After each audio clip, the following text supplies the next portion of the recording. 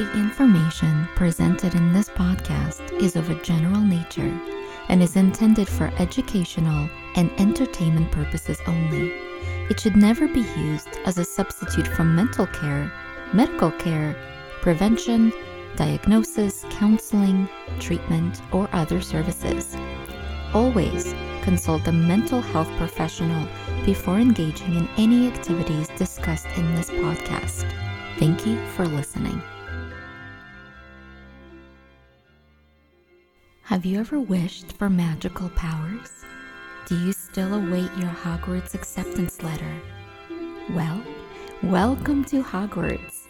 You are magical, and this is your invitation to join us in exploring the psychology behind the most magical series, Harry Potter. Welcome to Harry Potter Therapy.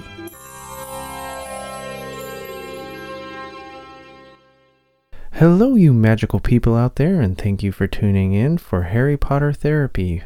I am your host, Dustin McGinnis. I am a musician, filmmaker, and all-around fanboy. And I am Dr. Janina Scarlett. I'm a clinical psychologist, author, and a full-time witch.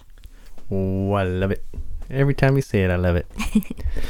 Welcome to Chapter 3, Letters from No One. This chapter really emphasizes Harry's desire for connection with anyone or anything. I mean, poor little dude. He is no one, and he really has no one, and he doesn't really have an identity until he's actually told that he's a wizard. What can this say with regards to the loneliness that is felt while searching for an identity and the need to connect with oneself? You know, up until this point, it seems like Harry has never received a letter. Most of the kids in school are terrified to talk to him because of his cousin, and he doesn't really have any friends.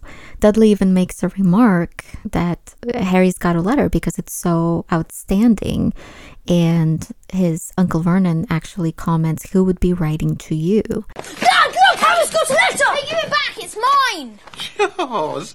They'll be writing to you. Until he and Aunt Petunia both realize that the letter is from Hogwarts. Harry would much rather be in his cupboard, in a place that's really a storage room for spices and kitchen utensils and linens, instead of a place for an 11-year-old boy to be living. He'd rather be there than to have a different kind of room and more accommodations, but not have a letter. I think that throughout this chapter, as he's constantly trying to figure out a way to get the letter, we see how hard he is fighting to establish a sense of connection.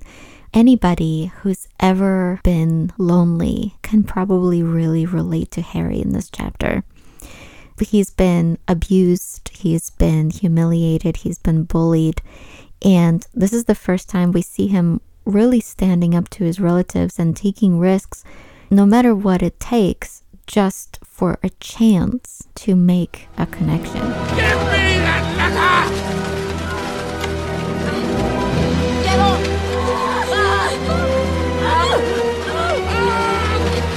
They're my letters! Let go of me! I think that most of us can overcome just about anything so long as we have someone in our life. As devastating as child abuse and trauma and parental or other family losses can be, we can survive just about anything if we have a supportive person in our corner, and Harry has no one.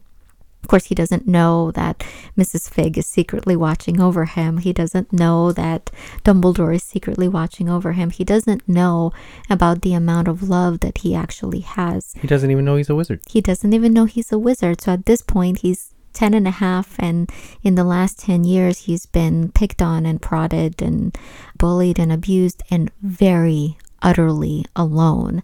In prisons, solitary confinement is the worst kind of punishment, and personally, I actually think it's cruel and unusual to have somebody be isolated. Harry is often isolated, locked in his cupboard, no different than solitary confinement, as he experiences after the incident at the zoo. And if we just think about it, he'd spent 10 years being alone.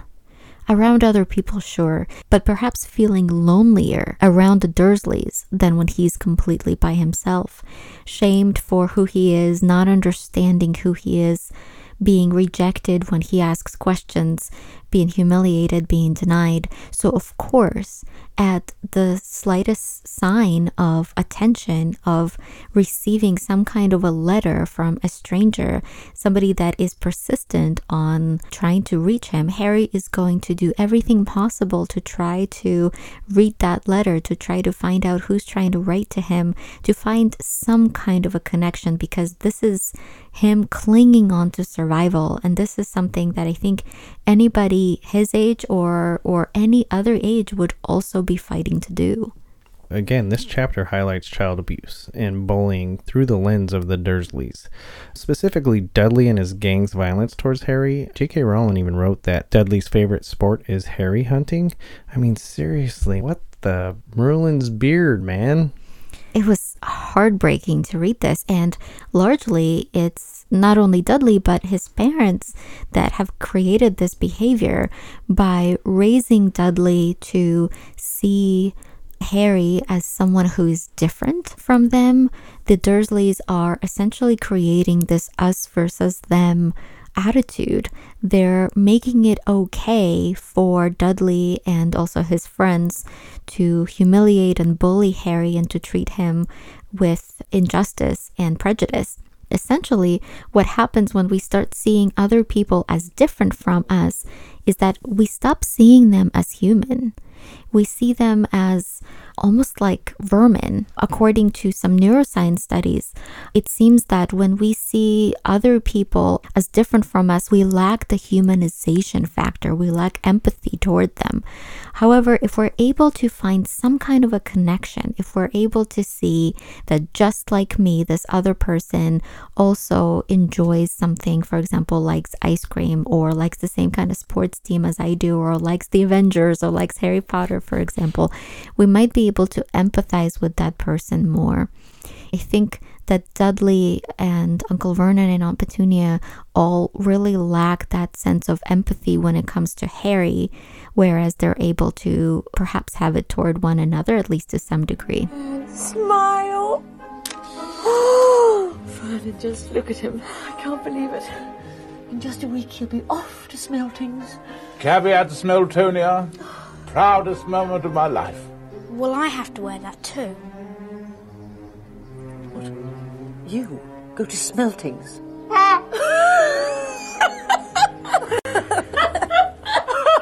Don't be so stupid. You're going to go to the state school where you belong.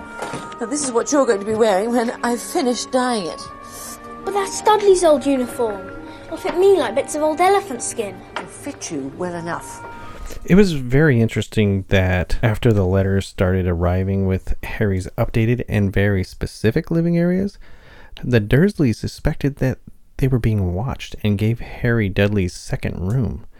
Besides the understandable discomfort someone would feel if they were being watched, it appears to me that they only did this because they could see that their treatment of Harry was bad and they didn't want to appear cruel. What can be said about those who do something they know is wrong, regardless of that knowledge? And what is the function of paranoia? It seems that the Dursleys have treated Harry as a servant, in a way, for most of the time that he's lived with them for the past 10 years at this point. I think that in a lot of ways, they have learned to see him as someone different from them. And as they perhaps are starting to recognize from the fact that the letters are being addressed to Harry's cupboard, they haven't treated Harry the same way that they are treating Dudley. They've put him in the cupboard instead of giving him a proper bedroom, for example. This phenomenon of trying to perhaps make some kind of excuses to oneself about acting immorally is called cognitive dissonance.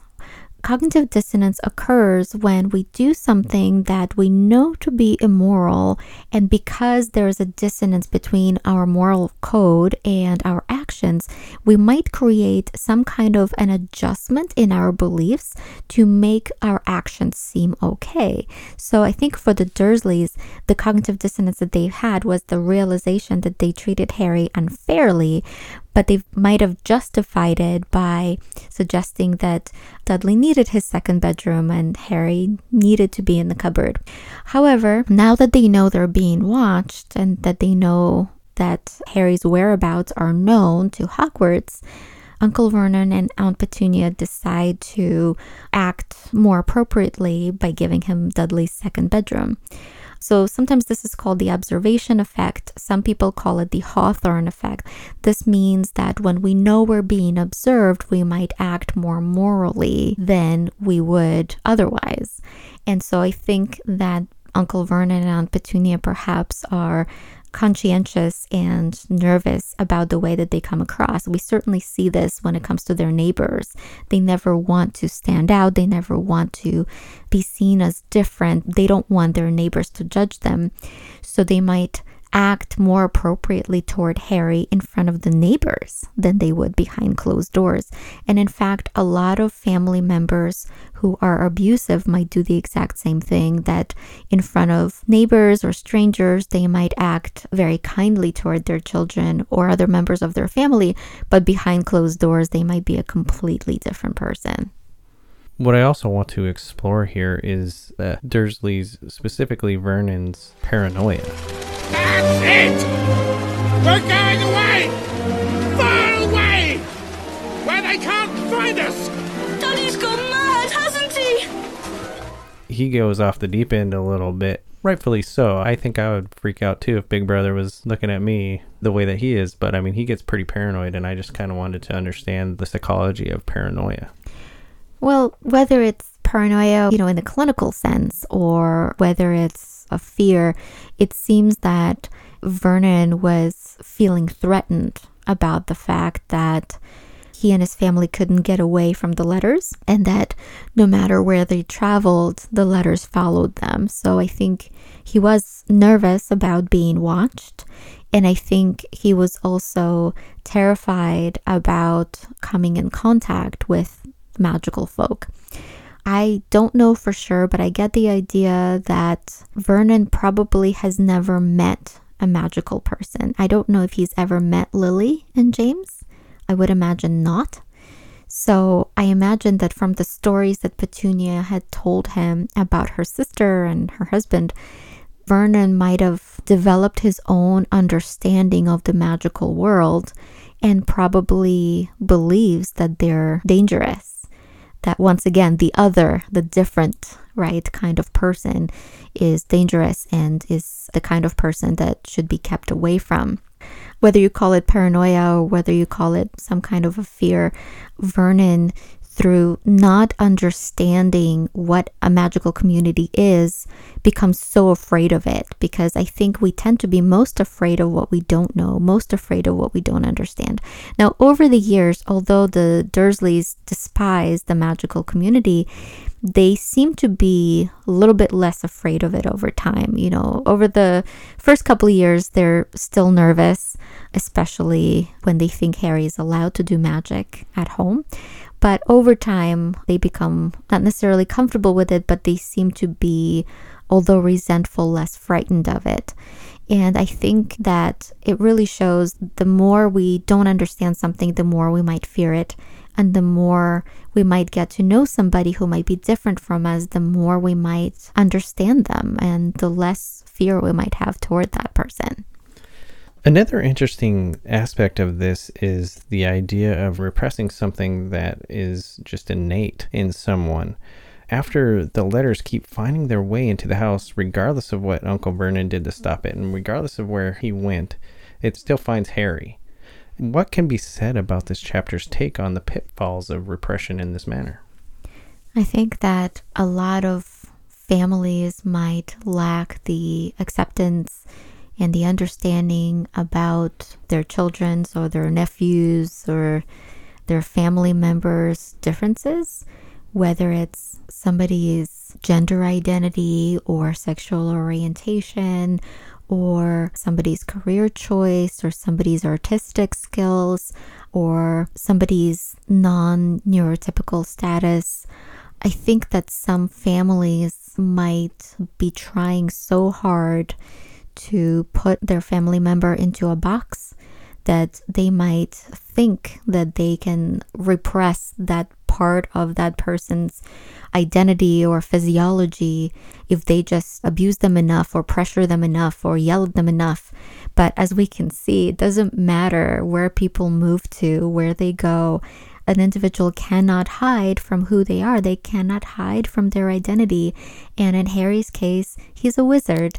And it doesn't matter if they're in their home or if they go to a hotel or swim across the river to some dank, little place in the middle of nowhere. Harry is still a wizard, and his wizarding identity will come to find him no matter what. Which his identity comes bursting at the stroke of midnight on his 11th birthday, which we will be discussing on the next episode of our podcast. So again, we want to thank you magical listeners out there for joining us. My name is Dustin McGinnis, and you can find me on Twitter at @TheValiantGeek. And I am Dr. Janina Scarlett. You can find me on Twitter under @ShadowQuill.